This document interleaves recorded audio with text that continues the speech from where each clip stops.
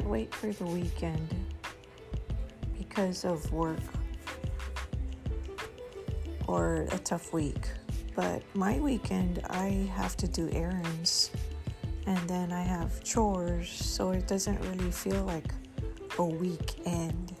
It's just like doing things I don't enjoy doing.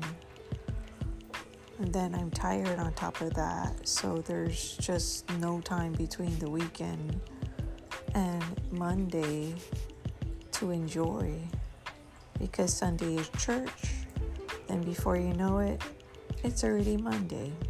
But you know what? I have next Friday off, and I'm going to try to enjoy my 4-day weekend. How do you spend your weekend? Fun or chores? Let me know.